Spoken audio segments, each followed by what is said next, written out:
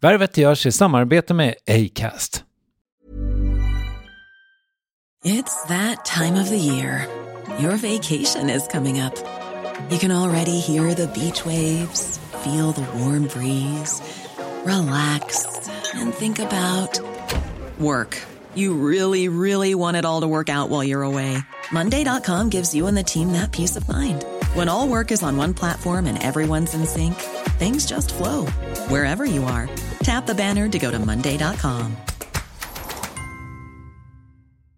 When you're ready to pop the question, the last thing you want to do is second-guess the ring. At BlueNile.com, you can design a one-of-a-kind ring with the ease and convenience of shopping online. Choose your diamond and setting. When you find the one, you'll get it delivered right to your door. Go to BlueNile.com and use promo code LISTEN to get $50 off your purchase of $500 or more. That's code LISTEN at BlueNile.com for $50 off your purchase. BlueNile.com, code LISTEN. This Mother's Day, treat mom to healthy, glowing skin with Osea's limited edition skincare sets. Osea has been making clean, seaweed-infused products for nearly 30 years. Their advanced eye care duo brightens and firms skin around your eyes, while the Golden Glow Body Trio nourishes and smooths skin all over. Go to OSEAMalibu.com and use code MOM for 10% off your first order site-wide. Värvet presenteras i samarbete med Nasonex, utomhusmöjliggöraren, som de inte kallar sig av någon märklig anledning. Men det är i alla fall Sveriges mest köpta antiinflammatoriska nässpray mot allergisk snuva. Och nu kommer ett litet test, så fram med papper och penna du som lyssnar, nu kör vi. Fråga 1. Vill du vara ute mer i naturen? Fråga 2. Sitter du framför en skärm lite för mycket? Fråga 3. Är du allergisk? Om du har svarat ja på någon av frågorna så tycker jag att du ska bege dig till beanoutsider.se. Jag vill för övrigt poängtera att Nasonex nässpray är ett receptfritt läkemedel från 18 år för behandling av symptom vid säsongsbunden och perenn allergisk snuva. Rådfråga läkare om du är eller tror dig vara gravid eller ammar, eller om du planerar att skaffa barn, har en obehandlad infektion i näsan, nyligen har genomgått en näsoperation eller har en skada i näsan. Får ingen effekt inom 14 dagar eller om du redan använder läkemedel med kortison ska du kontakta läkare. Använd ej mer än 3 månader utan läkarkontakt. Stort tack Nasonex och beanoutsider.se. Värvet sponsras av SAS Eurobonus och SAS Eurobonus Mastercard. Och det här är ett budskap som jag tänker kan vara bra för den som antingen gillar guldkant på till exempel tillvaron eller för den som gillar att slå 2 flugor i en smäll. Om jag tittar på vad jag gör av med under en dag så är det typ 85% mat. Kanske tar jag en kaffe ute och relativt ofta unnar jag mig en lunch, men framförallt så handlar jag middagskäk och det blir nästan alltid ungefär 327 kronor. Och jag är förvisso med i alla mataffärers kundklubbar så jag får väl något slags luddig poäng på mina köp, men får jag poäng på allt, överallt? Jag får ju inte det och det är dumt, för visst, Eurobonus kan användas till resor, lounger och uppgraderingar, men otroligt mycket mer, som att bo på något av de 250 000 anslutna hotellen som finns att välja mellan. Perfekt om man vill ha en staycation med sin partner eller så. Och just nu, mellan 23 april och 5 maj, får du 5 000 Eurobonus extra poäng om du ansöker om ett SAS Eurobonus Mastercard kreditkort. Kreditkortet som ges ut av SEB Kort Bank AB, där effektiv ränta är 19,27%. Vilket exempelvis blir 47 108 kronor om du använder 40 000 i kredit i ett år. Men det är förstås inget tvång att utnyttja krediten. Få poäng på allt överallt och du börjar på saseurobonusmastercard.se. saseurobonusmastercard.se. Tack SAS Eurobonus och SAS Eurobonus Mastercard.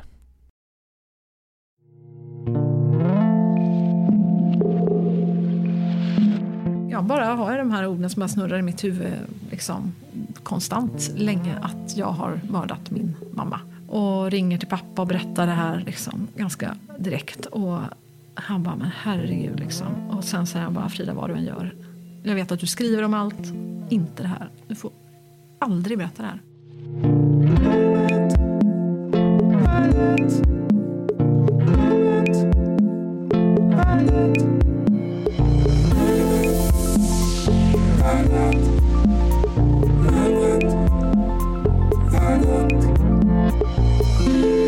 Det har gått snabbt för dagens gäst att göra karriär. Första jobbet var på Göteborgs-Posten då hon i slutet av 90-talet blev chef för fredagsbilagan. En företeelse som på den tiden var livsviktigt för att en tidning skulle nå yngre läsare. Och de senaste 20 åren har Frida Boisen haft högprofilerade jobb samtidigt som den journalistiska ådran löpt genom det mesta om företaget sig. Hon har varit chefredaktör för Göteborgstidningen, Topphälsa, Plaza Magasin, allt om resor, och hon har också varit högt uppsatt i Bonnier-koncernen. Och som publicist har hon förstått värdet av sociala medier och fått flera utmärkelser för sina idéer där, och hon har också givit ut 2 böcker i ämnet och är därefter flitigt anlitad föreläsare. Kort sagt, en till synes spikrak karriär, men hon har sedan hennes mamma gick bort 2007 burit på en hemlighet. Den om moderns självmord och all skuld som Frida burit på sedan dess, och som hon avhandlar i sin nya bok Berätta aldrig det här. Det, huruvida karriären är ett svedjebruk och varför hon startat en egen talarförmedling mitt i brinnande pandemi, avhandlas i Värvet avsnitt 433, inspelat i ett lånat poddrum på PR-byrån Redgert Koms. Här är Frida Boisen.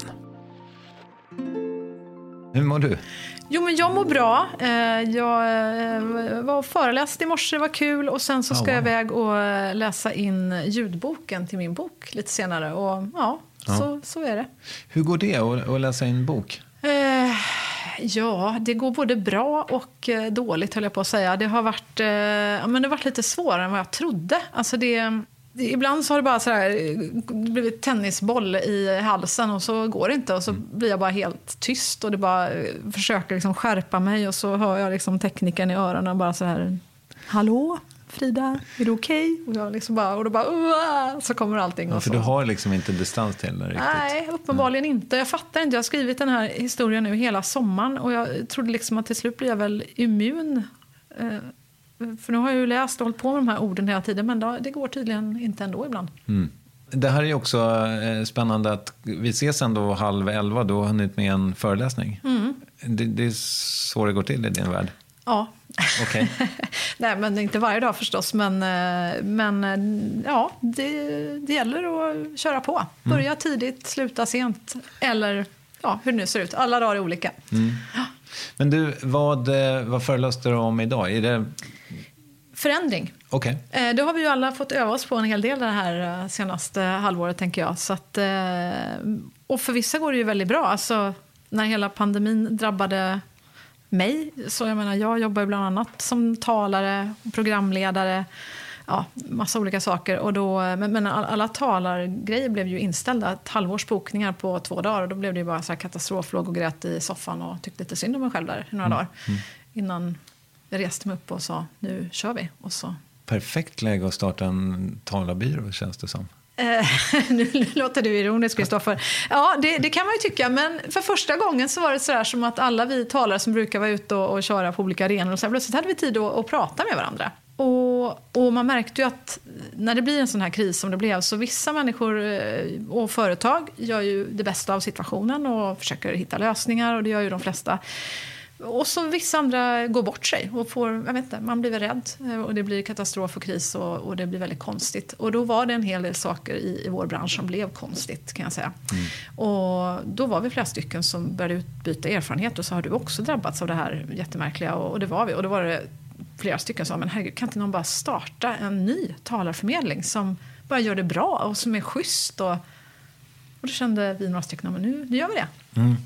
Det här är en värld som de flesta inte har någon som helst koll på, tänker jag.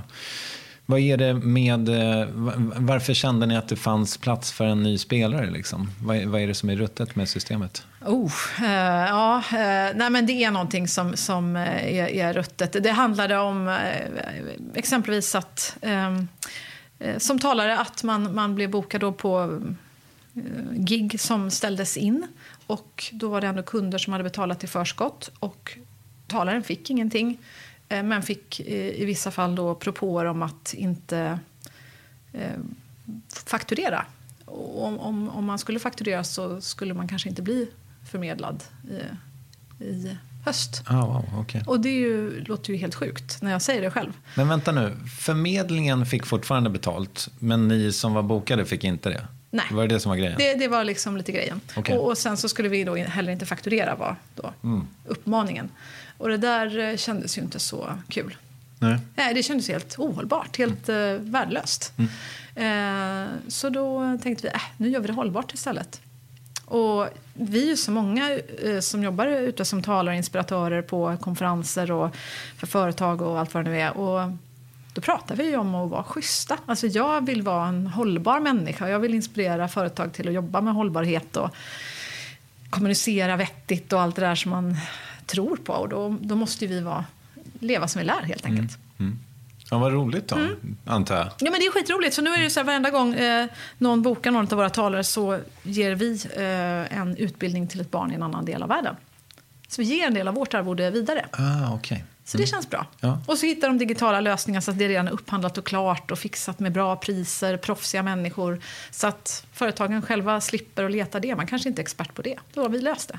Du har väl föreläst väldigt länge och ganska mycket?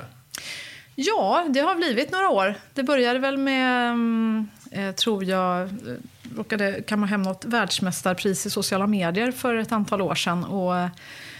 Och då bad de mig hålla någon 7 minuter i San Francisco på den här galan om hur man gör. Liksom. Och då var det någon annan snubbe som kom från Brasilien och sa, du måste komma till Brasilien och berätta hur vi ska göra. Och så var det någon som sa, du måste komma till Ungern. Och så började det där och så kände jag att det här är ju jätteroligt. Och jag har jobbat som journalist och chefredaktör och sånt där i hela mitt liv, känns det som. Och jag tyckte det var så kul att få inspirera andra till att hitta nycklarna till hur man kan nå ut med sitt budskap. Varför är du bra på det då?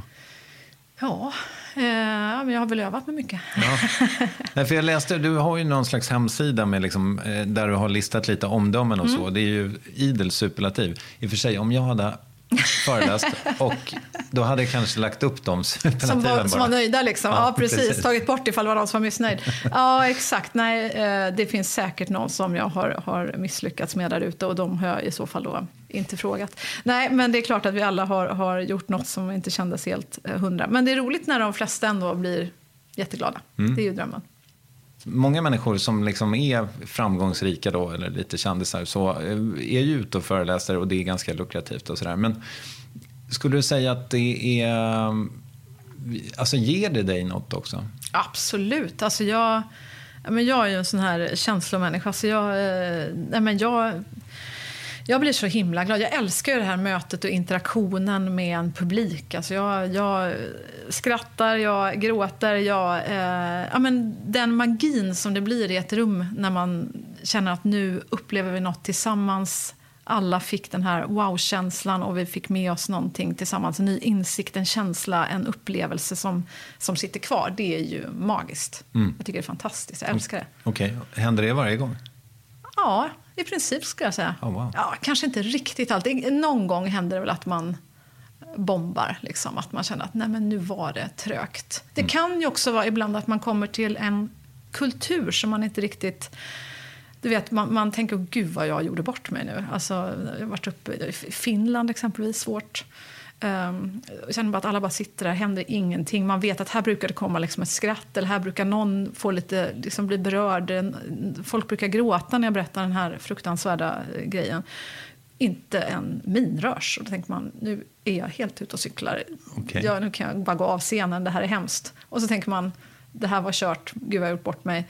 Och sen kommer det fram någon finländare efter och säger, det där var det bästa jag hört. Men liksom, då är de inte sådana som visar så mycket. Apropå framgångar, grattis till Kristallen och det.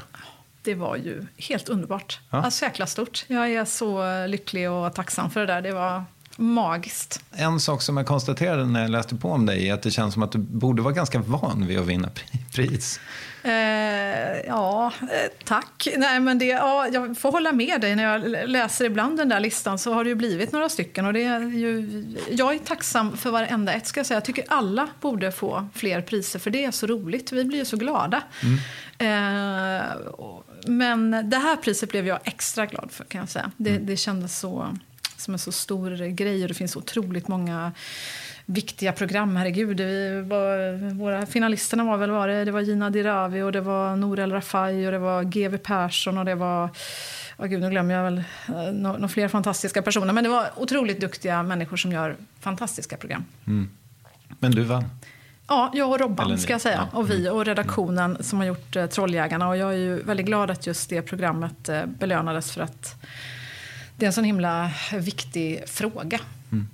Och jag tror vi fick det ganska mycket för den här granskningen vi gjorde om pedofiler. I nätpedofiler i år när jag levde som 14-åring i drygt en månad på nätet. Och det var så sjukt. Alltså jag hade väl väntat mig att det skulle finnas, men alltså jag fick hundratals mess varenda dag. Alltså det var instruktionsfilmer.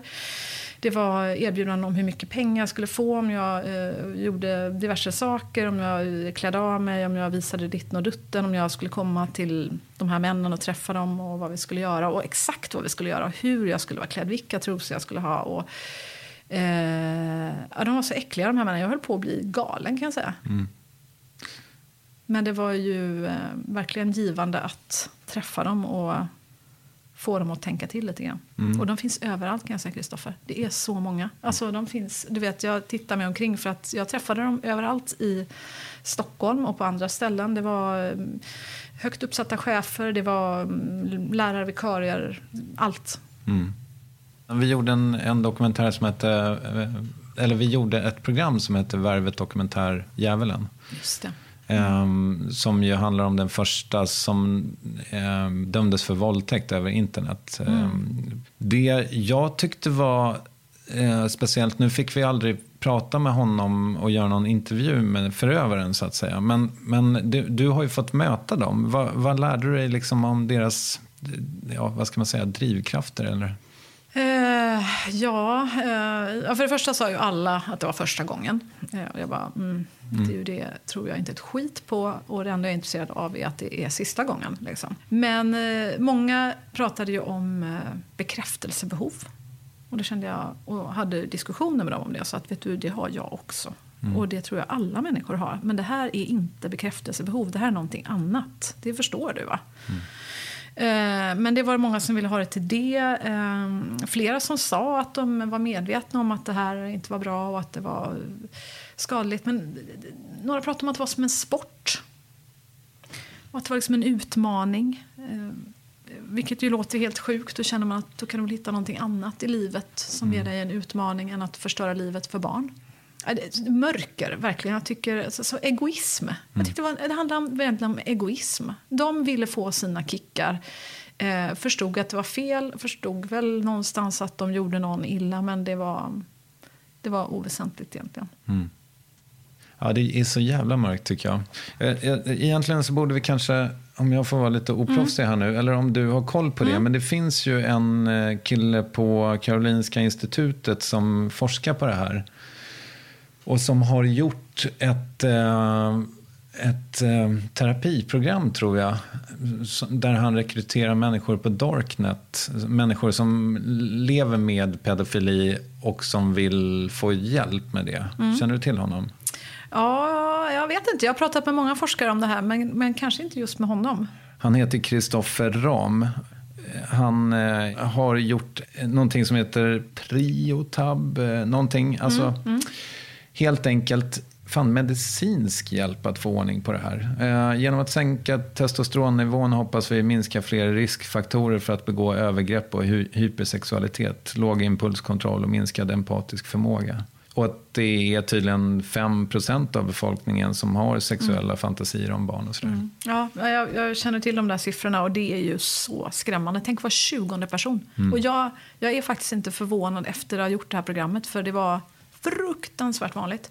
Och nu har jag inte pratat med just honom, men med flera andra forskare. Och tyvärr är det ju många som har berättat för mig att det är en jättestor återfallsfrekvens. Att även om man åker in och får vård eller hamnar i fängelse, så när man kommer ut, det första man gör är att skaffa en ny dator, ny mobil och liksom upp med alla konton igen och kan inte sluta. Det finns, jag ska bara avsluta det där lilla reklamsegmentet för det här, eller samhällsinformation. Det finns en hjälplinje som heter Preventell som man kan ta kontakt med ifall man känner någon som har den här dragningen. Så. Jättebra att du tipsar om det, för jag känner att jag får ofta frågan så här, men hur kan du hålla dig? Vill du inte liksom bara slå dem på käften liksom? Och det vill inte jag. Alltså jag är ju bara intresserad av att de slutar. Och det finns säkert, det finns ju alltid anledningar till att folk gör som de gör. Och det du säger tycker jag är jätteviktigt. Vi måste få dem att söka hjälp. Ja. Och sluta med det här beteendet. Verkligen. Enkelt.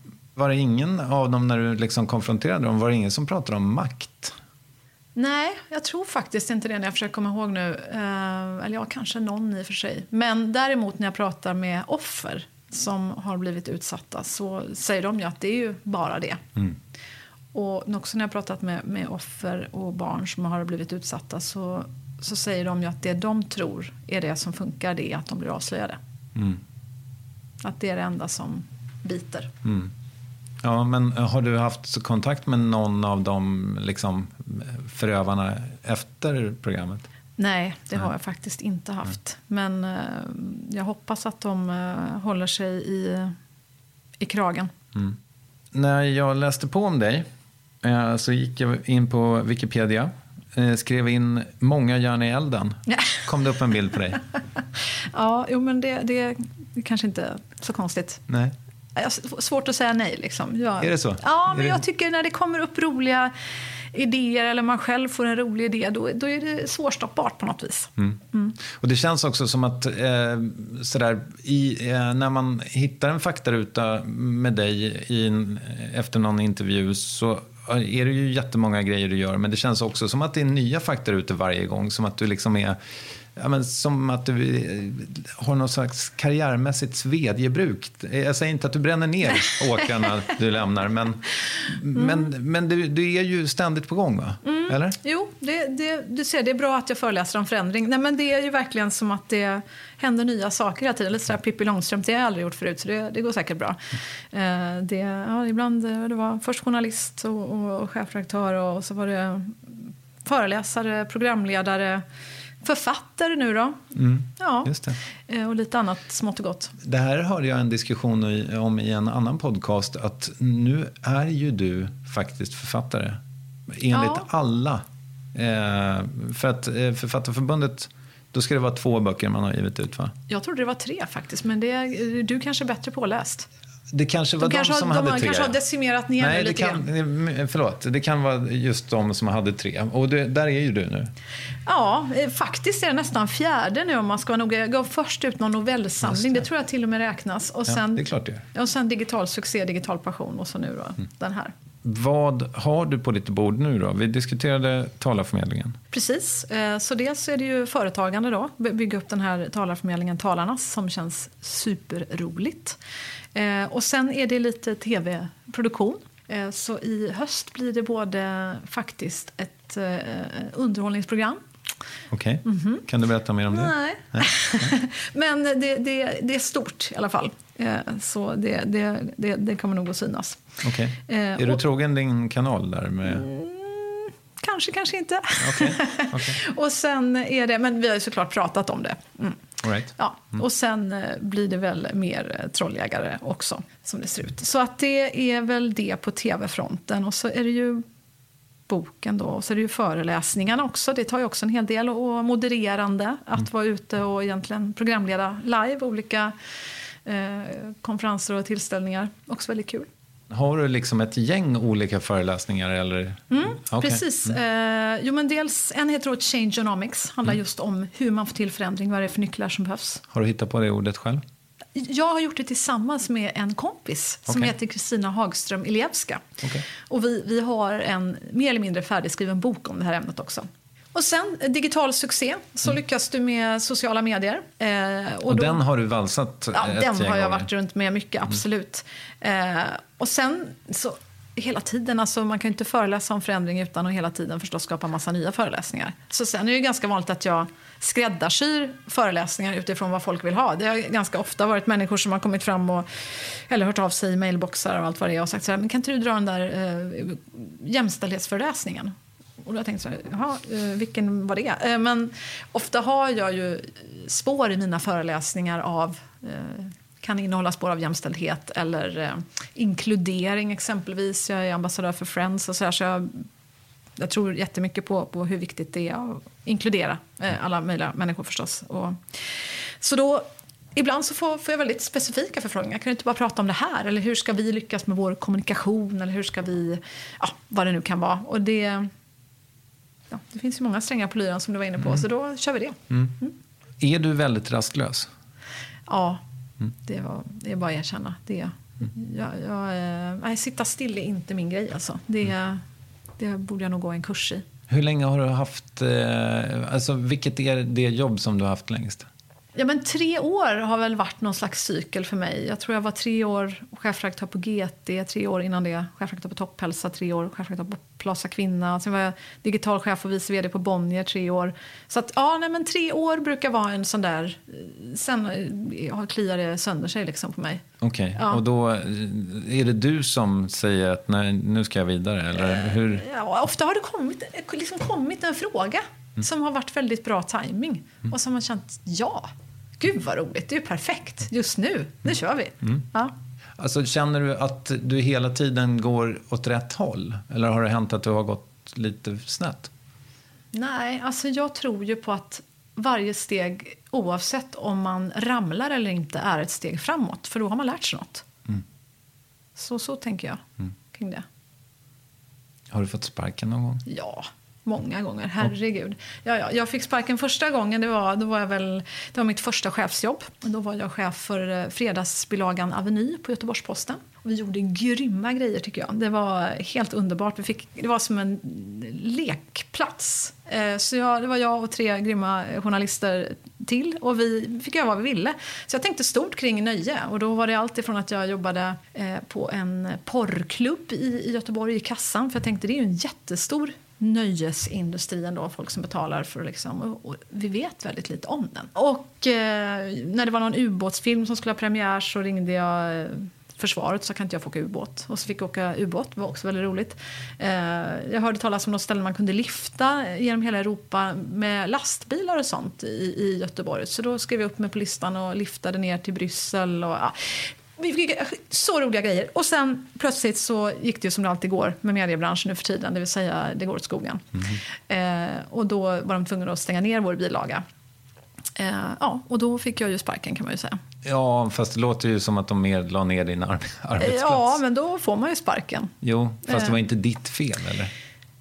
Ja, felet var väl att vi inte hade genererat tillräckligt med cash kan man ju tänka. Okay. Och på den tiden så var jag då var hela mitt jobb att jag var, som jag hade uppfattat i alla fall, väldigt mycket med publicistiken. Det var ju liksom att skapa ett bra innehåll. Inte hålla på med affären. Det tänkte jag att det löser väl annonscheferna och sådär. Men alla de senaste, jag vet inte hur många år, 15 åren kanske, då har jag ju när jag har varit chefredaktör, då har jag jobbat minst lika mycket med affären kring allting. För att annars, jag har liksom sett konsekvenserna av vad som händer om inte pengarna kommer in.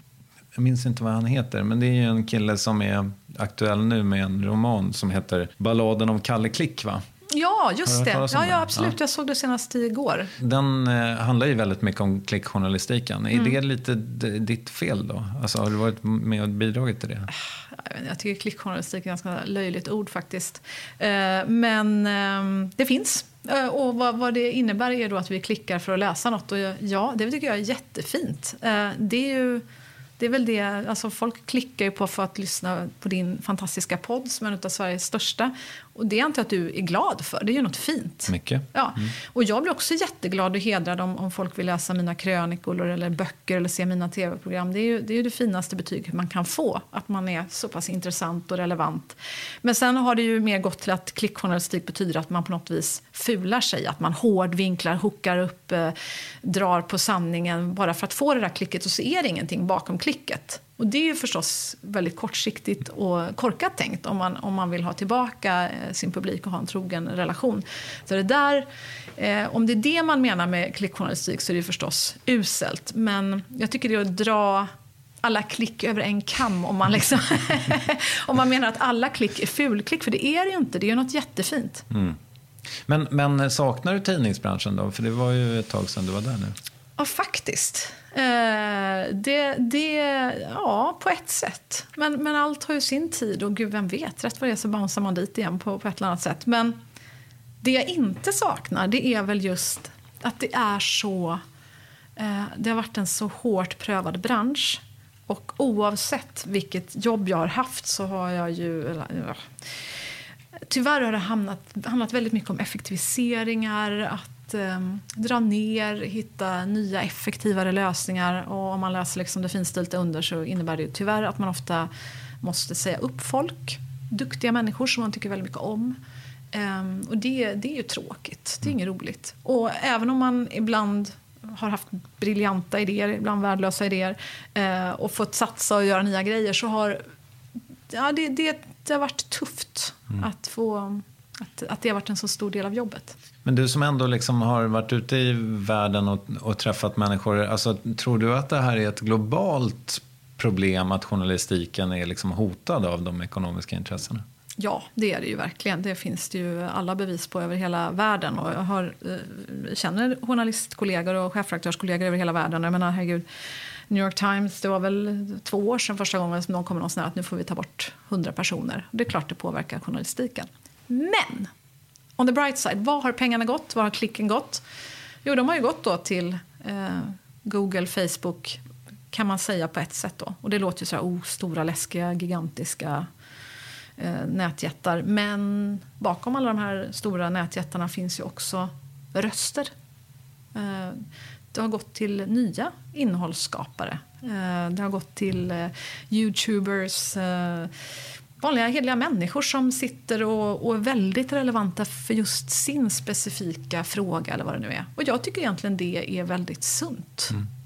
Det som är läskigt är väl filterbubbelproblematiken som jag har diskuterats i 10 år nu. Liksom. Att och det känner jag själv också att men det är väldigt stora nyheter som kan gå mig fullkomligt förbi under väldigt lång tid. Liksom. Absolut, du har ju förstås helt rätt i det. Det finns ju alltid ett för och emot och nackdelar och fördelar med all utveckling. Men jag tycker ändå att det är något sunt i att vi inte alla tittar och tycker exakt om samma sak som sådana som jag då förr i tiden bestämde. Alltså då var vi ett gäng som kanske var 20 publicister i vårt land som bestämde vad miljoner människor skulle prata om varenda dag. Och då var det det. Nu är det inte så. Vi är små smulor på ett bord. Titta på PewDiePie. Alltså det finns inte en publicist i Sverige som är i närheten att nå de massor han gör. Och han gjorde det genom att följa sin passion, vad han tycker är spännande och kul och är riktigt bra på det. En grej som jag har tänkt på med dig och också när jag liksom, när jag går in på din hemsida och sådär. Gud, jag skäms, den är så sjukt ouppdaterad. Aha, okay. Men det den innehåller är ju just det här som vi redan har pratat om och som du också ofta då får prata om. Det vill säga att du har vunnit massa priser och varit duktig på jobbet och sådär. Och det tänker jag är lite osvenskt på ett sätt att vara så pass bra på att, och nu viftar jag med citationstecknen här, att sälja in sig själv liksom. Har du alltid varit det eller har du liksom, är det en skill som du har lärt dig? Ja, jag har nog kanske varit osvensk där då. Ja, men lite så tror jag. Alltså jag var nog alltid en sån där som räckte upp handen i klassen också. Jag vet att man läste, jag kände aldrig igen mig. Det stod liksom i alla tidningar att tjejer sitter alltid tysta i klassrummet och killarna tar så mycket plats. Jag bara kände, alltså inte i vårt klassrum, jag räcker upp handen. Om jag vill säga något så säger jag det. Varför ska jag inte göra det? Så det fick jag väl lära mig hemifrån tror jag. Min pappa var väldigt mycket en sån här estradör som tog för sig väldigt mycket och jag såg vad han gjorde och tyckte det där såg kul ut. Folk lyssnade och nu räcker du upp handen på internet istället. Räcker upp handen på internet, ja precis. Nej men jag tror inte på jantelagen. Jag tycker den är helt värdelös. Jag tycker vi ska bränna upp alla jantekoftor som finns. Jag tycker det är tråkigt, värdelöst. Att ha det draget, liksom, att inte vara rädd för att säga att man är bra eller så här, titta här vad lyckat det har blivit allting. Alltså, det måste ju man kräks ju bara man hör dig säga det där. Det låter ju liksom som att man är en odräglig person. Fast det är det, jag menar inte alls det. Jag säger det med avund, måste jag säga. För att jag tycker det är ju beundransvärt att vara lite mera, alltså, vad ska man säga, alltså ta för sig lite mer. Ja, men det hoppas jag att det tycker jag vi borde uppmuntra alla våra barn att göra. Det är väl det vi vill, att de ska må bra men inte liksom hålla tillbaka eller inte våga följa sina drömmar. Varför det? Jag tänker livet är så kort. Om du vill följa den där drömmen, gör det. Och då måste vi ju våga säga vad vi drömmer om. Om vi inte säger de här drömmarna högt, då är det nog ganska svårt att de får bli verklighet, tänker jag. Mm. Har du jobbat med målsättningar och alltså femårsplaner och magiskt tänkande och alla de där grejerna? Nej, jag är inte så mycket femårsplansperson. Vilket jag tror kanske har varit en fördel nu under den här pandemin. För jag tänker alla ni som har lagt sjukt mycket tid på femårsplaner. Jag har också gjort det, inser jag nu. När jag var Bonnier-chef, då var det hur mycket tid vi la på de här femårsplanerna och contingency plans. Så jag tror det var 10-årsplaner ibland. Och alltså när jag tänker på det. Varför? Alltså, det är ju bara rena fantasiprojekt. Hur ser världen ut om 10 år? Nej. Men gör man det inte för att ha någonting alltså för att ta ut en riktning? Jo, det ligger ju förstås någonting i det. Det är ju klokt att ta ut en riktning. Och det tror jag är viktigt. Att veta vad man brinner för, till att börja med. Tror jag är jätteviktigt. Och tänka, vad är det jag brinner för? Vad är det jag vill göra?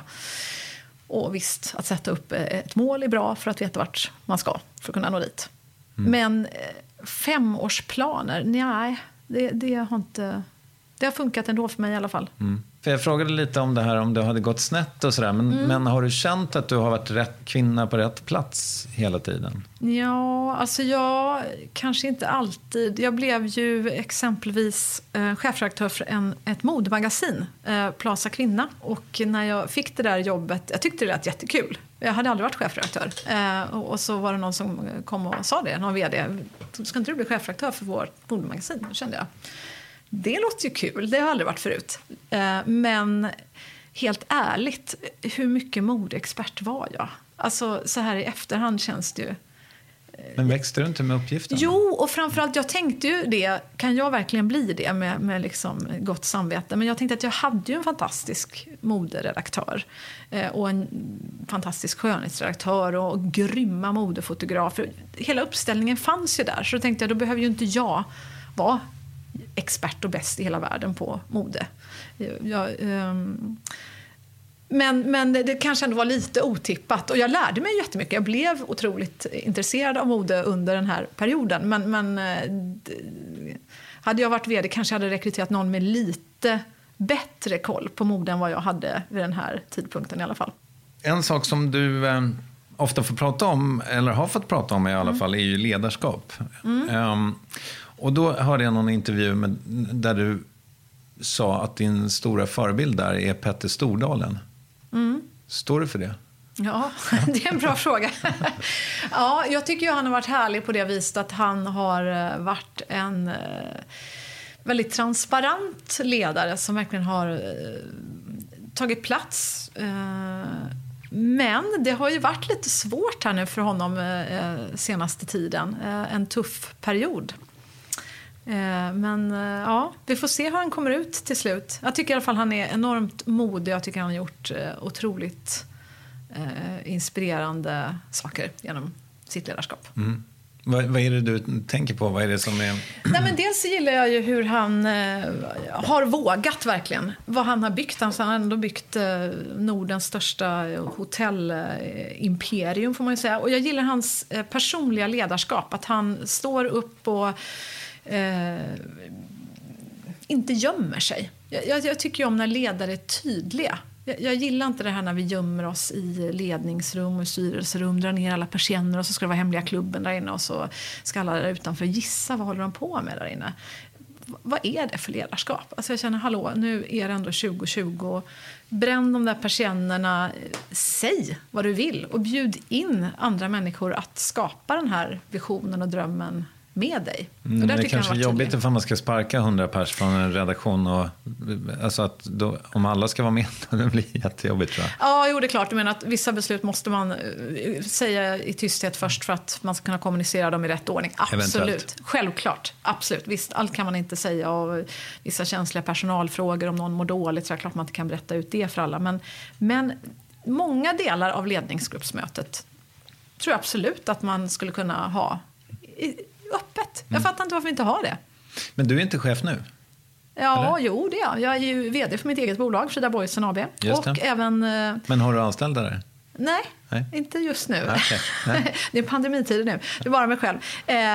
Och sen är det ju Talarnas, där jag då är delägare och grundare. Och där har vi i alla fall anställda. Är du bra som chef? Ja, det är väl både bra och mindre bra kanske. Jag brukar få...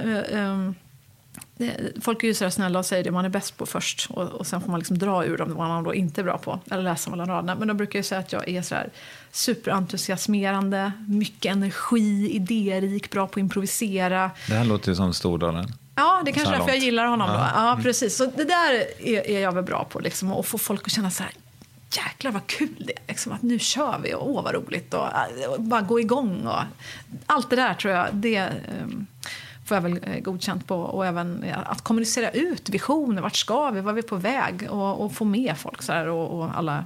Det tror jag kan kanske funka oftast. Men sen vet jag ju att jag är sämre på det här med sånt som jag tycker är tråkigt då. Alltså det här med ordning och reda exempelvis. Det behöver jag ju komplettera med. Alltså strukturproffset. Jag är ofta så här snabb på att se vart vi ska. Men sen vill jag gärna ha hjälp med allt det här som måste lösas på vägen. De där tråkiga små detaljerna. Nu har ju inte jag jobbat varken med dig eller med Petter Stordalen, men min fördom är kanske framförallt kring honom att otrolig inspiratör, men den där dagen man har lite ont i magen för att man känner att man, jag vet inte, alltså att kopiatorn strular, det var ett jättedåligt exempel, men förstår du vad jag menar? Att man känner att det kanske inte lirar då på ens arbetsplats och ha någon slags så här personalsamtal. Nu kanske inte man tar det ifall man är Petter Stordalen, men förstår du vad jag menar? Alltså att, menar du one-on-one? Eller menar du... precis. Är du bra på det, att få individen att känna sig sedd? Ja, men jag hoppas det. Jag har haft, alltså jag är ju inte bara all show och liksom totalt ointresserad. Jag tycker det är jätteintressant att ha djupa samtal och det är verkligen det tror jag att jag hoppas att folk som lyssnar som har haft mig som chef känner att det har vi haft. Men vad är jag kass på då? Men jag är... Ja, nej men det är väl... Alltså för min egen del, alltså jag är ju värdelös på att lämna in fakturer. Alltså räkna utlägg och sånt där. Jag går ju back 20 000 per år för att jag aldrig orkar lämna in dem. För jag tycker det är för tråkigt att sitta och göra det. Stickspår eventuellt, men vad tycker du är viktigt rent politiskt? Vilka är dina hjärtefrågor där? Ja, men att vi alla ska få en chans i samhället tycker jag är jätteviktigt. Jag älskar att det inte spelar någon roll om man är fattig eller rik i Sverige om vi blir sjuka. Att alla ska få vård. Sen kanske det i praktiken inte riktigt funkar så idag alltid. Men det vill jag att det ska fortsätta vara så. Jag vill att alla ska ha en rätt till utbildning och en bra utbildning som vi har det hyfsat idag i Sverige. Tycker jag är fantastiskt. Jag har bott utomlands i Indonesien under min uppväxt och hängde mycket med amerikaner och sådär. Och hur de har det är bara en helt annan värld. Där är barnen fångar hos sina föräldrar. Man får inte en chans till ett liv, en utbildning om man inte gör exakt som föräldrarna säger. Det är som makt på ett annat sätt. Man får inte vård om inte ens föräldrar har tillräckligt mycket pengar på kontot och så vidare och så vidare. Så allt det där är jag jättestolt över att vi bor i Sverige. Jämställdhet förstås tycker jag är skitviktigt. Jag har skrivit otroligt många krönikor om det. Jag skulle önska att vi använde digitalisering på ett bättre sätt för att ta vårt samhälle till nästa nivå. Inkludering brinner jag jättemycket för. Jag brinner för barns rättigheter som jag tycker eftersätts en hel del. Ja, det är väl några av de frågorna som känns viktiga. En sak som jag har varit lite raljant när jag har pratat om USA kring det här med att skolorna finansieras av fastighetsskatten. Om vi pratar public schools. Det vill säga att rika kommuner då har rika skolor. Men det förklarade någon för mig ganska nyligen att fast så funkar det ju också i Sverige. Eftersom i Danderyd, alltså skolan är ju kommunal. Och Danderyds kommun har mer pengar än vad det nu kan vara, Kävlinge. Så ja, det är ju kanske inte optimalt skolsystemet i Sverige heller. Nej, det är jättedåligt på många vis tycker jag. Orättvist. Jag tycker jag har varit med om helt fantastiska lärare och jag har varit med om lärare som har liksom bara varit rena ja, jag vet inte vad jag ska säga. Alltså de gjorde säkert sitt bästa men jag tycker liksom inte det blev det bästa så att säga. Och det känns som ett så stort lotteri i skolan. Om du har tur så får barnen fantastiska lärare som brinner för att se varenda barn och ger dem helt otroliga möjligheter att alla ska få rätt utmaning på sin nivå. Men hamnar hos fel lärare, ja då är det liksom sett upp som en höjdhoppsribba och så ska alla över den där ribban exakt samtidigt. Och är du snabb? Nej, då ska matteboken läggas ihop när det kommer till sidan 57 och så får du sitta och läsa någon serietidningar liksom resten av mattelektionen. Och hänger du inte med, nej, då går inte det heller. Alltså jag blir vansinnig när jag tänker på hur orättvist det är. It's that time of the year. Your vacation is coming up. You can already hear the beach waves, feel the warm breeze, relax and think about work. You really, really want it all to work out while you're away. Monday.com gives you and the team that peace of mind. When all work is on one platform and everyone's in sync, things just flow. Wherever you are, tap the banner to go to Monday.com. Ready to pop the question? The jewelers at BlueNile.com have got sparkle down to a science with beautiful lab-grown diamonds worthy of your most brilliant moments. Their lab-grown diamonds are independently graded and guaranteed identical to natural diamonds. And they're ready to ship to your door. Go to BlueNile.com and use promo code LISTEN to get $50 off your purchase of $500 or more. That's code LISTEN at BlueNile.com for $50 off. BlueNile.com, code LISTEN. Many of us have those stubborn pounds that seem impossible to lose, no matter how good we eat or how hard we work out. My solution is PlushCare. PlushCare is a leading telehealth provider with doctors who are there for you day and night to partner with you in your weight loss journey. They can prescribe FDA-approved weight loss medications like Wegovy and Zepbound for those who qualify. Plus, they accept most insurance plans. To get started, visit plushcare.com/weightloss. That's plushcare.com/weightloss. Jag tänkte att vi skulle prata lite om din uppväxt och så på så sätt kanske komma in på din bok. Varför föddes du i Ångermanland?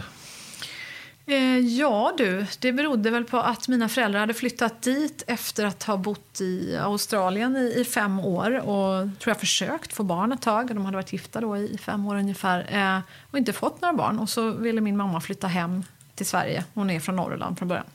Och de bodde i Australien för att någon hade jobb där? Ja, egentligen inte. De gifte sig i Göteborg och så ville min pappa hade en dröm om att åka till Australien och skaffa ett jobb där. Right. Han var styrman. Så då styrde han väl dit då på lite olika skepp. Och så hoppade de i land och tänkte att nu jäklar, nu kör vi. Men det visade sig att han hade ju inget jobb. Och det var inte så lätt att få ett jobb i Australien. Han fattade inte varför. Han hade sagt alla möjliga jobb och tänkte, men jag är ju grym. What's not to like? Och till slut säger då 550 stället han ner på att det är tips, raka skägget. Aha. Han hade skägg och man anställde inte människor med skägg. Han fick ju jobb på någon fårfarm innan liksom. Men sen tog det väl lite fart och så bodde de där och var lyckliga i 5 år. Men sen längtade mamma hem och då hamnade de i Ångermanland. Okay. Och då kom jag. Men kommer hon just därifrån? Nej, hon kommer från Husum som ligger utanför Örnsköldsvik. Hon föddes på en liten ö som heter Åskär som är en nästan helt öde ö. Hennes familj bodde där med en katt, men annars var det inget mer. Okej, ja, jag förstår. Och så kom du? Sen kom jag. 1974? Precis. 25 september? Ja, exakt.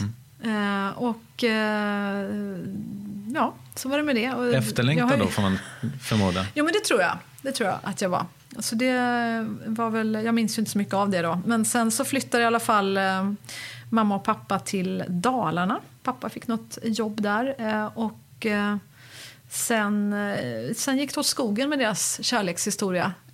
Mamma kom hem, hon berättat någon gång och hittade, hon hade varit med mig, jag var väl jag vet inte, 9 månader knappt och så hittade hon några andra damstrumpor under sängen och läppstiftsmärken på skjortan. Ja, blev lite sorgligt då. Men då, och så skulle det bli någon semester tror jag, och pappa vill åka ut på bilsemester i Europa, mamma vill åka hem till mamma och pappa, ta lite lugnt i Sverige, och då drog pappa på sin bilsemester, och när han kom tillbaka så låg det typ ett brev på bordet och en skilsmässoansökan helt enkelt, och så var vi borta.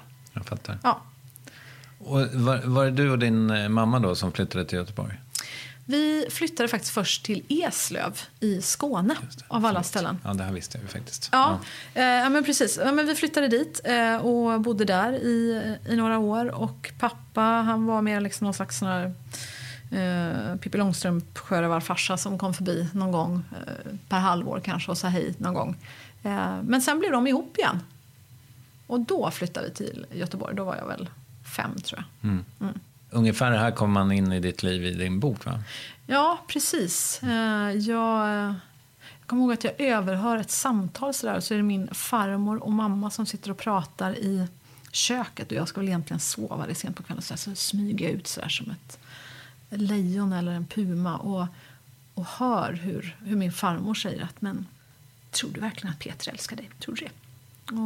Och så ser jag liksom hur min mamma sitter helt så här ledsen över någon temugg där, och till slut så säger hon nej. Och så, men de flyttar ihop ändå, och jag tyckte så synd om min mamma att hon satt där och behövde svara på de där jobbiga frågorna från min elaka farmor, tyckte jag det kändes som. Ja. Men då flyttade de ihop i alla fall. Och då flyttade vi till Hisingen i Göteborg. Pappa jobbar på Volvo. Och det här kommer du ihåg ganska väl, verkar det som. Ja, men absolut. Det var ju otroligt stort. Jag var ju jättelycklig att jag skulle få en pappa, min pappa, in i våra liv. Och vi skulle bli en sån där hel familj med mamma, pappa, barn. Det var ju min största dröm. Så det var ju otroligt coolt. Och han var en väldigt cool pappa också. Som sagt tog för sig och var en cool chef. Och världen låg liksom för hans fötter. När han skrev in i ett rum så var det liksom fest. Så det var ju fantastiskt. Men hade du liksom ett liv i Eslöv, kändes det som? Alltså hade du kompisar och så här? Jo, absolut. Så jag kommer ihåg någon tjej som jag tyckte var jättecool på dagis som hette Helena, och jag hade någon annan kompis som hette Eva och någon lillebror som hette Lasse. Och visst, det var en massa skåningar överallt och jag pratade skånska och det var jätteroligt. Men det gick snabbt att hitta en ny värld i Göteborg. När ni flyttar då har du inte börjat skolan ännu? Nej, precis. Då blir det först någon dagmamma och sen blir det förskolan. Ja, jag precis.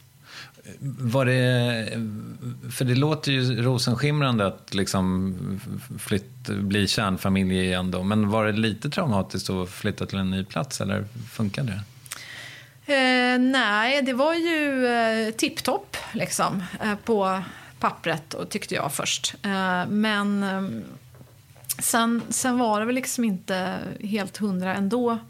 Jag tror min pappa var ganska ovan vid att vara en pappa och hantera ett barn helt enkelt, som barn är ibland. Blir arga, besvikna, ledsna, gnälliga, trötta. Och jag kommer ihåg när min farmor och farfar var och hälsade på första gången i vår lägenhet och höll så där högtravande tal om hur fantastiskt det var att vi hade hittat tillbaka till att bli en familj och så där. Och så ville jag åka med och säga hej då på stationen, och då sa pappa att det blir för sent, du får stanna. Och så kom han hem sen och blev ju vansinnig, för jag hade då gnällt och gråtit och tjatat om att få följa med. Inför hans föräldrar? Inför hans föräldrar. Och det var liksom, så gjorde man inte. Så där började väl liksom någon slags våldshistoria egentligen. Att han började helt enkelt slå mig. Och det var ju fruktansvärt. Alltså regelrätt misshandel, liksom tog stryk som liksom inte tog slut. Det var liksom bara slag på slag på slag på lilla barnrumpan, ner med trosorna, och jag vädjade och skrek att han skulle sluta, men det gjorde det inte, och det var ju hemskt förstås, men det så det fanns ju liksom andra sidor som inte var så roliga när vi blev den här rosenskimrade familjen på något vis. Fortsatte den här misshandeln? Det fortsatte i ett antal år, men till slut tog det slut. Okej. Varför? Ja, det har jag också undrat. Dels så vill jag ju minnas att det någon gång diskuterades på radio. Alltså vi åkte bil och så hörde jag ett radioprogram där de pratade om barnmisshandel. Där de sa att det är olagligt. Och att polisen kan komma och ta en. Och då sa jag det. Hör ni vad de säger nu? Man får inte slå barn. Ja, wow. Och som jag minns det så slog han aldrig mig efter det. Och din mamma, hon visste att han gjorde det? Ja, jag såg henne och hon såg mig. Jag skrek efter henne. När inte pappa stoppade det hela så skrek jag efter mamma. Mm. Men hon kom med någon sån här halvvädjande, men Peter, men liksom det blev liksom inget mer med det. Men fan. Ja, okej. Deras förhållande i sig då, det verkar också ha varit rätt dysfunktionellt, eller? Ja, tyvärr var det ju det. Alltså jag tror att det kanske var så att min pappa inte var jättekär i min mamma. Vilket ju är fruktansvärt sorgligt, för hon var otroligt kär i honom. Och det där ledde ju till... men det blev hemskt. Det blev tystare och tystare. Vi flyttade till en villa i Gråbo. Och som barn kände jag ju bara att det är något som inte stämmer här. Pappa blev bara argare och argare. Och till slut blev det över minsta lilla grej. Det var som en välsignelse liksom, när vi kunde sitta och läsa Göteborgs-Posten på morgonen. För då hade vi liksom alla något att göra. Men bara någon sa något litet ord så visste man aldrig vad det skulle ta vägen. Han blev så förbannad så lätt. Och det var liksom, du kände att som barn då att du vandrade på äggskal hela tiden? Och... Lite så, och lite som att det var mitt jobb att försöka få honom på gott humör och försöka skapa fred i vårt hem. Och jag kommer ihåg att jag kallade det till familjeråd exempelvis. Jag tänkte att vi måste ta tag i det här. Liksom. Så att, jag kallade det till familjeråd och så hade vi det där på eftermiddagen. Och jag bara, men nu måste vi har första punkten på agendan. Jag hade väl liksom sett någon film om hur man gjorde. Och så här, och hur gammal är du nu? Ja, 9-10 år tror jag. Och då var det så här, nu måste vi komma på förslag. Vi får det mysigare i familjen. Som alla kan komma på ett förslag var åtminstone. Och så kom det på förslag då att vi skulle åka. Pappa föreslog ju såklart att man skulle åka till golfbanan. Det var det han gjorde jämt. Så när han inte var på jobbet var han ju på golfbanan. Ja. Och så vidare och så vidare. Och det var...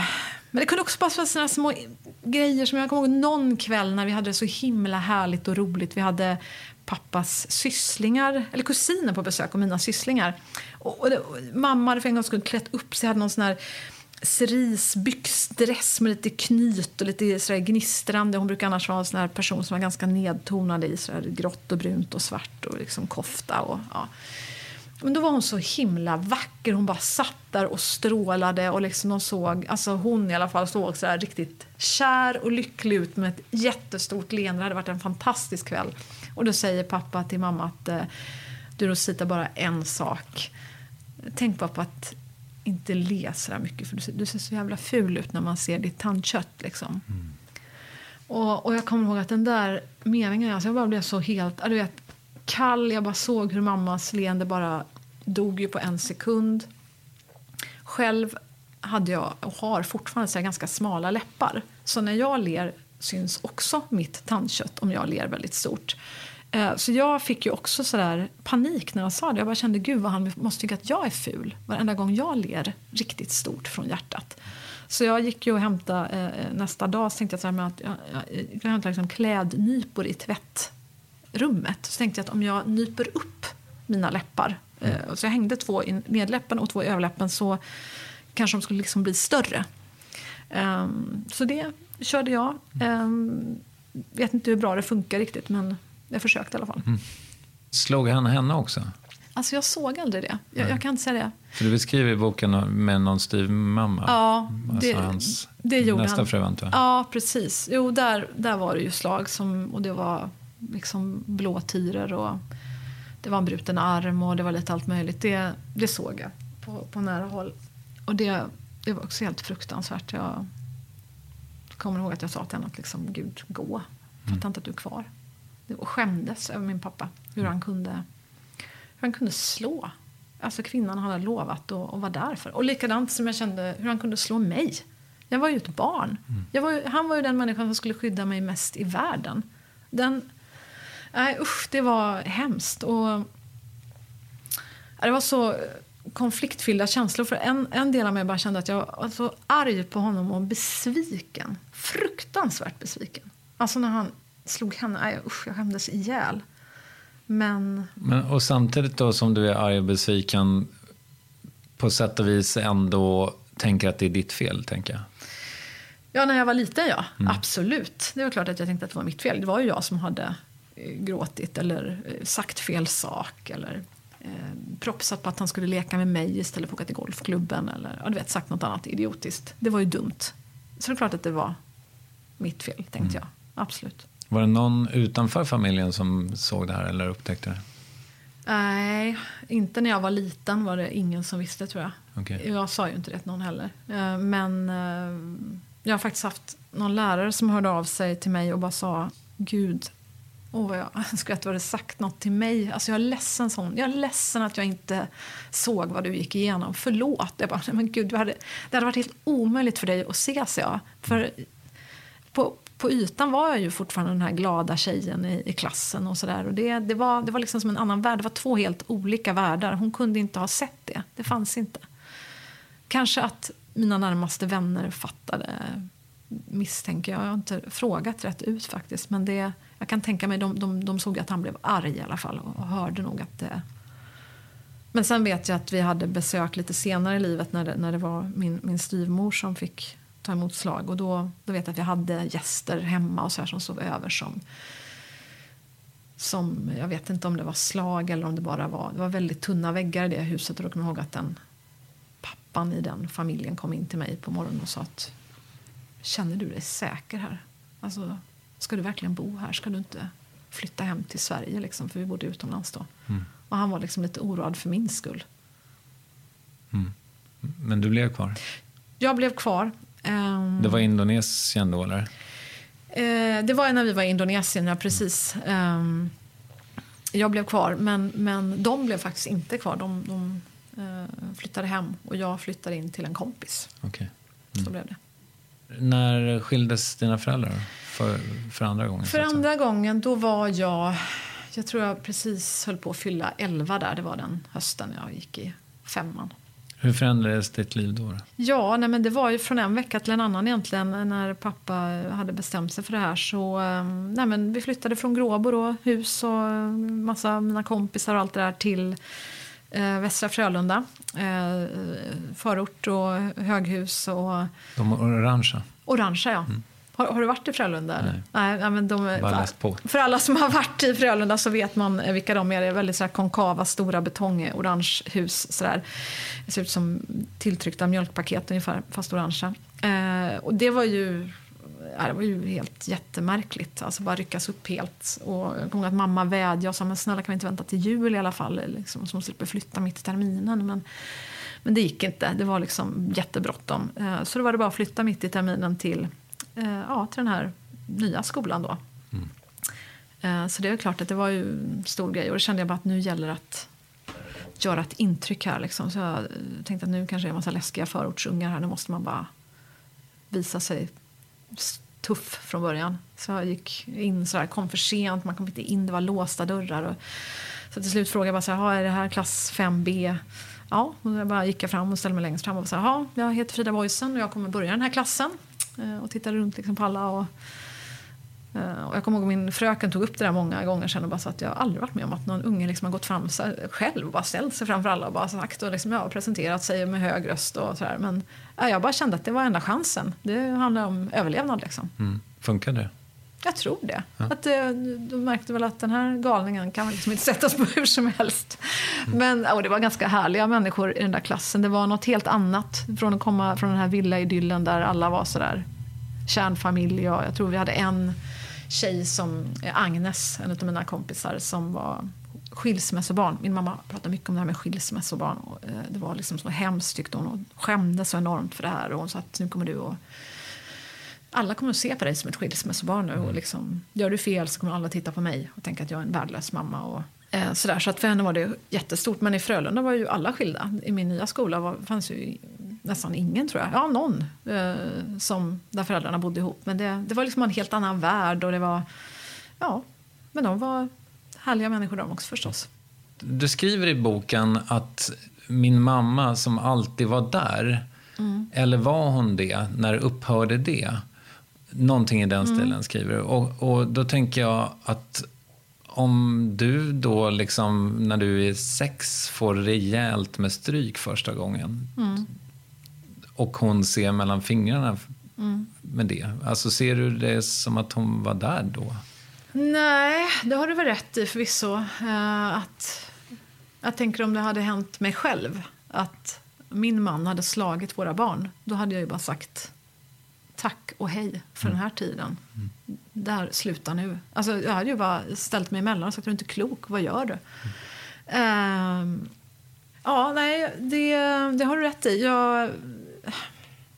Jag tänkte väl att hon var ju där och tröstade mig sen i alla fall. Det var nog så. Pappa bad ju aldrig om ursäkt. Men mamma kom ju och höll om mig och sa att hon alltid skulle vara där och att hon aldrig skulle lämna mig. Och på något vis tyckte jag väl att det var att vara där. Att hon i alla fall inte gick och att hon sa hur mycket jag betydde för henne. Och jag antar att jag tänkte att hon inte hade kraften att bryta det där. Nej, men det får väl jag intrycket av också, att hon är så pass liksom nedbruten då av den här sneda maktbalansen som var dina föräldrar emellan liksom. Jo, men precis. Jag trodde nog att hon inte kunde det. Men det är klart att hon kunde ha gjort. Men hon ville väl ge mig den här familjen. Hon tyckte att det var det finaste man kunde få. Och då kanske det ingick det här då. Tänk, alltså, om det där var så viktigt för henne, för just också att det skulle vara ett stigma då att vara skilsmässobarn liksom. Alltså, hade hon någonting bakåt innan du, alltså i sin uppväxt, som gjorde att det blev så laddat där? Ja, alltså jag tror bara det helt enkelt var tiden. Alltså då. Hon var ju född 44 och som sagt, som du sa, jag var född 74. Och på den tiden, för henne var det ett sån här katastrof. Jag bara känner idag är det väl, hoppas jag, ingen som tänker så. Alltså det är ju jättevanligt att vi skiljer oss, och då får man väl hoppas att det blir något bra av det. Att man gör det av en anledning. Det är såklart säkert ofta jobbigt att man inte tänker att det skulle bli så från början, men jag tänker att det är en styrka att man vågar skilja sig om det är något som inte är sunt och inte fungerar längre. Det är väl någonting man ska vara stolt över, att man ändå tog tag i problemet, om det inte gick att lösa på. När du då flyttar in i de här konkava husen, försvinner han lite ur bilden då? Ja, absolut. Han berättar då typ andra gången, tror jag vi ses efter det här, att nu ska du få träffa en jättehärlig person. Och så presenterar han sin nya kvinna då.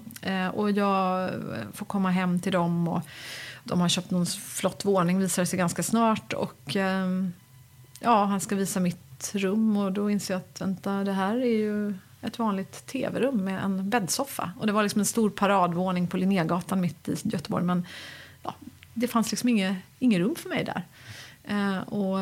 Jag kände mig väldigt ovälkommen, och snart flyttade de utomlands. Och det var liksom aldrig på fråga att jag skulle vara med på deras bröllop. Jag var inte bjuden till Tyskland. Han försvann ju liksom iväg. Och då blev det ju igen mamma och jag som blev väldigt tajta. Fick han fler barn? Nej, han fick inte det faktiskt. Men mamma blev i alla fall fruktansvärt knäckt av den här skilsmässan, och det gick liksom inte över. Hon var bara helt tokknäckt. Alltså jag fick liksom trösta henne varenda kväll i minst ett år, tror jag. Alltså hon bara grät. Och sen övergick, när det här liksom, chockfasen gick över, då blev det mer att hon gick in i någon slags bitterhetsmålen. Hon bara sådär kunde inte släppa tankarna på denna Peter Boysen. Alltså jag kommer ihåg att vi åkte in och spanade på Gisela. Hon ville gärna se vem den här människan var. Så vi åkte dels hem någon kväll, satt utanför och spanade vid hennes lägenhet. Jag bara sa, mamma, liksom, det började bli kallt om fötterna. Ja, det var konstigt. Hur gammal är du då? Ja, 11, men det var ju 5 då. 11. Ja. Det är lite märkligt att ta med sig dig på, kan jag tycka. Ja, men precis, hon ville väl att jag skulle peka ut henne då liksom. Någon annan dag åkte vi till Nordstan och satt och spanade där liksom. Och då fick vi se henne för första gången, eller mamma fick se henne för första gången. Jag kommer ihåg, jag tror hon åldrades typ 10 år på det ögonblicket. Hon bara blev helt mörk, alltså hopsjunken, grå. Alltså som att hon tappade all livslust på något vis. Jättesorgligt. Ja, vad gjorde det med dig då? Nej, men jag fick väl lära mig att trösta henne och pigga upp henne. Försöka göra henne glad. Så på något vis så har jag väl lärt mig det tidigt att det kanske har gjort mig ganska orädd, tror jag, på ett sätt. För jag är inte rädd för att människor blir skitledsna eller gråter eller är helt utom sig eller blir asförbannade. För jag vet inte, jag har... Du har sett det? Jag har sett det ganska nära och ganska tidigt. Och man blev väl som någon slags liten terapeut för mamma egentligen varje kväll. Så... Det är ju en ganska tung grej att bära kanske för en 11-åring. Ja, men för mig var det ju ganska naturligt. Alltså det var ju vi två. Och det är klart att oavsett om man är 11 eller 44 så vill man ju ingenting hellre än att den man lever med och älskar ska vara lycklig och hel och inte trasig och må skit. Så för mig kändes det ju helt supernaturligt. Men nu när jag själv är mamma och tänker att min 10-11-åring skulle ha suttit och inte gjort något annat än att suttit och kramat mig och peppat mig och försökt säga, men mamma, det löser sig, men du och jag, men vi har ju varandra och ska vi inte göra något roligt, vill du ha lite massage och liksom bara så här lite i efterhand så gör det lite ont i hjärtat när jag ser på mig själv utifrån, men då kändes det bara helt naturligt. När du då är liksom pre-teen eller teen så försvinner din pappa liksom. Men sen hamnar du hos honom ändå. Det gör jag. Han flyttade till Indonesien då och det låter ju skitkul. Så då drar jag dit. Hur gammal? Då är jag 16. Okej. Gymnasiet liksom. Ja, precis. Går high school där nere. Hur länge blev du kvar? I 1 år. Okej. Det var fantastiskt på många vis och katastrof på andra. Så att det var som vanligt, eller på att säga. Det var ju otroligt kul och jag är jätteglad. Jag lärde mig mycket. Jag lärde mig prata engelska på en annan nivå. Jag fick vara med och spela någon huvudroll i landets största musikal på deras största scen. Jag älskar att sjunga. Så det var ju fantastiskt, jätteroligt. Jag fick bli med i skolans sånggrupp. Vi var liksom 8 pers som åkte jorden runt och turnerade och höll på. Alltså, jag fick göra fantastiska saker som var jätteroligt. Men så var det ju det här hemma som inte riktigt var toppen. Men då bar han inte hand på dig, så att säga? Nej, det gjorde han inte. Jag var stor nog då. Då hade jag på något vis hittat min egen röst. Det hade liksom aldrig funnits på kartan. Men, och det pratades aldrig om igen? Nej. Alltså jag försökte prata med pappa om det här flera gånger när jag blev vuxen. Och så här, du kommer ihåg att du slog mig när jag var liten? Och oftast bara bet han ihop och bara blev som en vägg. Det bara kom ingenting ur. Det var liksom bara spelande kindmuskler och hopbiten käke. Och så här, men jag kommer ju aldrig att glömma det. Och någon gång vet jag att han sa så här, men det har aldrig hänt. Jag bara, alltså sluta. Så här, jag kommer aldrig att glömma det. Jag var där. Det var min kropp, det var mig du slog.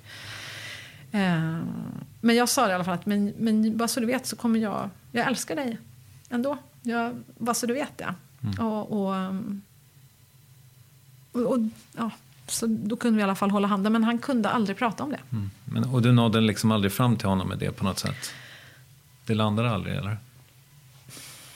Jag tror att han tyckte det var för smärtsamt att prata om. Jag tror inte han kunde säga ordet förlåt exempelvis. Han kunde inte säga det.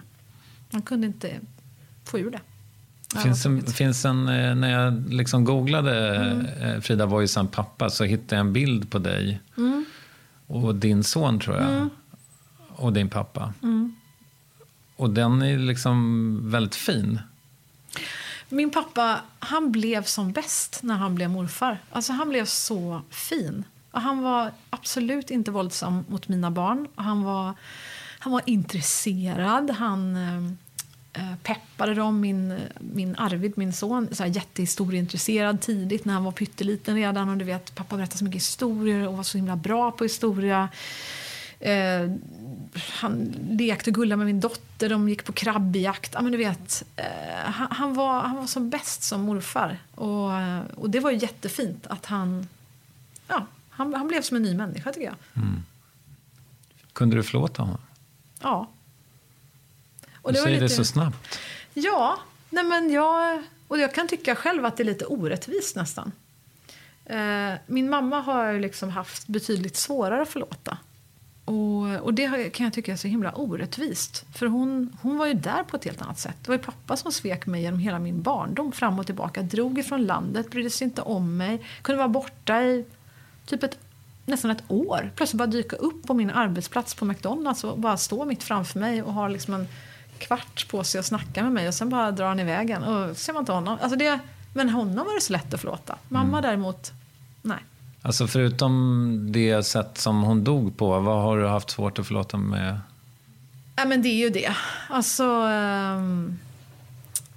jag skriver ju i den här boken att min mamma tar livet av sig. Det är ju så det är. Och det är liksom vad boken egentligen handlar om. Och alltså grejen är att det är mors dag och jag har glömt att ringa henne. Och sen så är jag på väg till ett födelsedagskalas. Vi där, barn som fyller år, det är jättekul och sådär. Men så, på väg från det här födelsedagskalaset så ser jag liksom min mobil. Och jag ser att klockan är så här 17.02 och att mamma har ringt. Och jag bara, nej, nu har hon ringa först. Liksom. Och nu kommer hon bli sur över att hon fick ringa innan jag ringde. Och så ringer henne då, inget svar. Och så ringer de från hennes jobb nästa morgon och säger att Rosita inte kommit till jobbet. Hon kommer alltid till jobbet i tid. Hon är ju aldrig sen. Jag blir orolig. Har det hänt något? Och då tänker jag, första tanken, hon har tagit livet av sig. Och blir liksom helt kall. Du vet, allt bara försvinner och sådär. Och ringer till min moster som bor granne med mamma. Och hon är då inte hemma. Hon är och passar katten hos sin son några mil bort. Och då vet jag bara igen att klart att hon passar på nu. Och ringer 112, för jag är i Stockholm och mamma i Göteborg, och säger att ni måste gå in nu. Alltså det är en fråga om liv eller död. Det är bråttom. Spring liksom. Ni måste åka dit nu, bryta upp dörren. Och de tar mig på allvar men vi kommer liksom för sent. Och till slut ringer en polis och säger att ledsen, men vi har tyvärr hittat din mamma död. Men det finns inga tecken på att hon har tagit sitt liv. Jag har hört att du har varit orolig och sådär. Men jag bara känner att det är jättegulligt att hon försöker vara snäll, den här polisen. Men det är säkert så att hon har tagit sitt liv. Så vi tar med lilla Tilda då, som är 2 år. Och Lars och jag, min man och jag, vi drar ner i bilen. Och det är sådär karamia på hela vägen. Och hämtar nycklarna hos polisen, kommer in i hennes lägenhet. Och så hittar jag då det här brevet. Där hon, tänker jag då, kommer att säga förlåt. Jag orkar inte längre eller någonting. Men det är liksom hela allt som bara står i det där brevet är, nu fick du som du ville. Och så går allt på. Och det är riktat till dig också, ska jag säga. Ja, det är precis, det står liksom Frida på brevet. Och det är liksom att allt är mitt fel. Det är jag som har tagit livet av min mamma. Och det är, bara har jag de här orden som bara snurrar i mitt huvud liksom konstant länge, att jag har mördat min mamma. Och ringer till pappa och berättar det här liksom ganska direkt. Och han bara, men herregud liksom. Och sen säger han bara, Frida, vad du än gör. Jag vet att du skriver om allt, krönikor och berättar och allt sånt där, men inte det här. Du får aldrig berätta det här. Berätta aldrig det här. Och han bara, du måste tänka på Tilda, hon är 2 år, var är blir hon tonåring? Och du måste tänka på henne nu. Det är liksom det viktigaste. Och från den stunden så blir det ju så då. Så det här blir en superhemlighet som jag inte berättar för någon. Jag pratade med en präst. En kompis mamma. hon heter Anita Thunberg, bor i Degerfors. Och hon hade jobbat som lärare hela sitt liv och så har hon precis skolat om sig till präst. Och jag tror att hon räddade livet på mig. För hon ringde när det här hade hänt. Jag kände inte det jätteväl, men lite grann. Och hon sa att jag hörde att din mamma har dött. Och det var vad hon visste. Och vill du prata med någon så ring mig, när som helst. Och en kväll när det verkligen var som absolut värst. Och jag igen kände att jag kan inte ens andas längre. Och det är blod på väggarna nu. Då ringde jag henne och... Var det blod på väggarna? Ja, men det kändes så. Det kändes som att det rann blod på väggarna. Nej, hon räddade mig. Och hon var liksom bara en medmänniska. Det var inte ett ord om Jesus eller någonting. Men det var bara, hon var bara där och lyssnade. Och jag tycker det är helt fantastiskt hur människor kan vara så himla fina. Men har du förlåtit dig själv nu då? Ja, det är väl lite...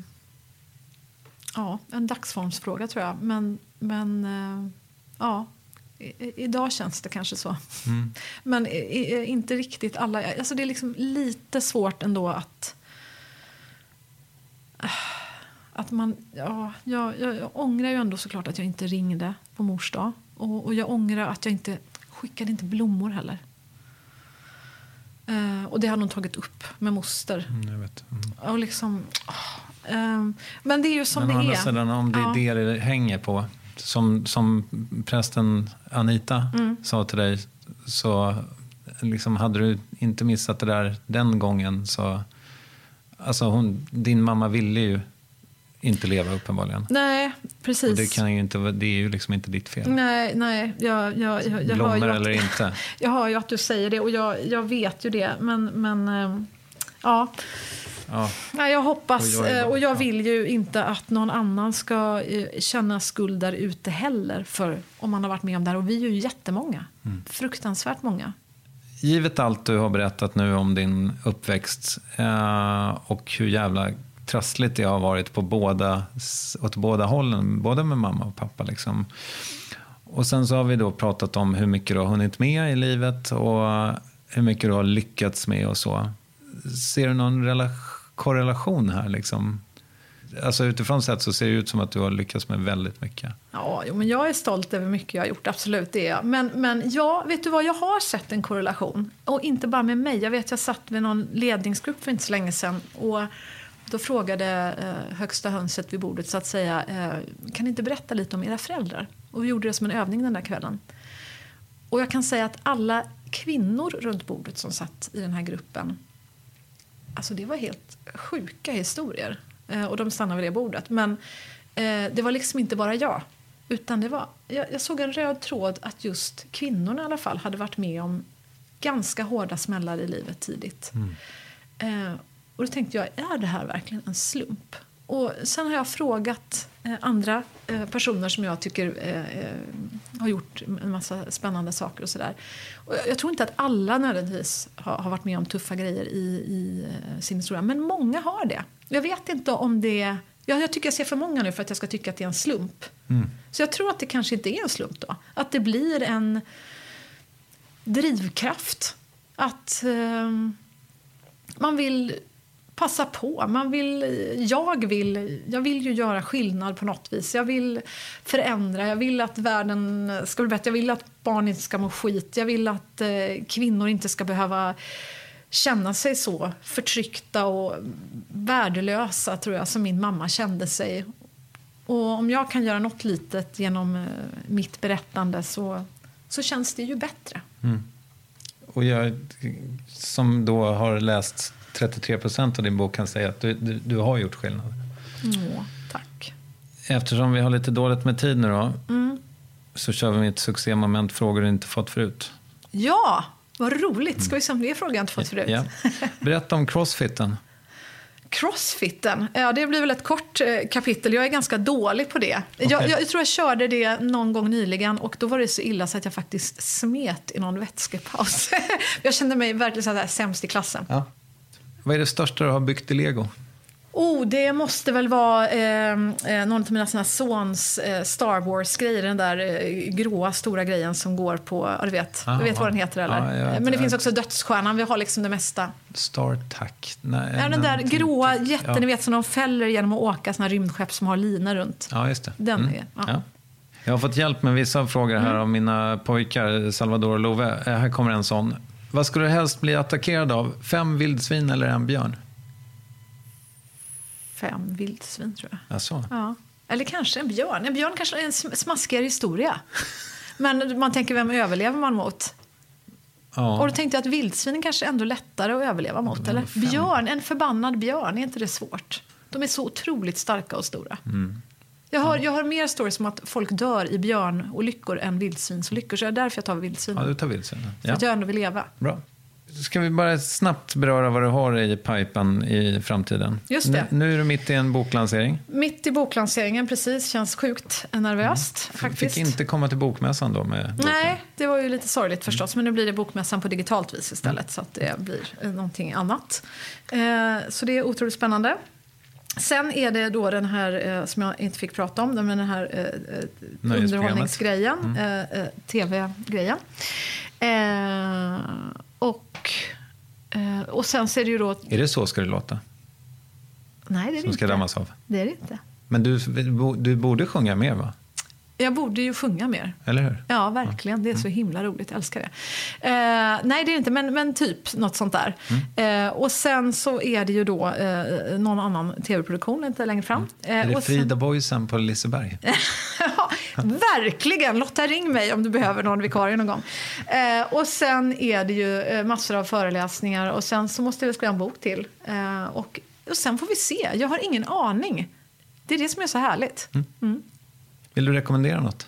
Jag vill rekommendera att du läser min bok, Berätta aldrig det här. Och jag vill rekommendera att du faktiskt gör någonting riktigt bra just nu. Jag tycker du ska höra av dig till en människa som du tycker är fantastisk. Som du inte har hört av dig till på länge kanske. Och dra ett mess eller ring och bara berätta för den människan varför du tycker att han eller hon eller är helt fantastisk. För då, jag tror det är så vi kan göra skillnad. Och sådana ord kan på riktigt rädda livet på en annan människa. Fint. Ska vi säga så? Jag tycker vi säger så. Ja. Tack, Kristoffer. Ja, tack för din tid. Ja, Frida Boysen, och efter intervjun fick jag faktiskt det allra första exemplaret av hennes urstarka bok Berätta aldrig det här. Jag misstänker att hon kanske kan vinna ett eller annat pris även för den. Rekommenderas varmare än stekt tomat. Vill du följa henne i sociala medier? Ja, men kvista in på Värvets Instagram så är hon taggad där, jag lovar. Nästa vecka kommer en av landets absolut roligaste förbi. Så att när jag kommer upp, då bara exploderar det i applåder och folk ställer sig upp som att jag vore Mick Jagger liksom. Ja, du kände igen rösten. Det var Jesper Rönndahl som blir Värvets 434 gäst. Det vill du inte missa. Vi som gör den här podden är jag, Kristoffer Triumf, Mattias Nordgren och Acast. Tack för visat intresse. Vi hörs. Hej!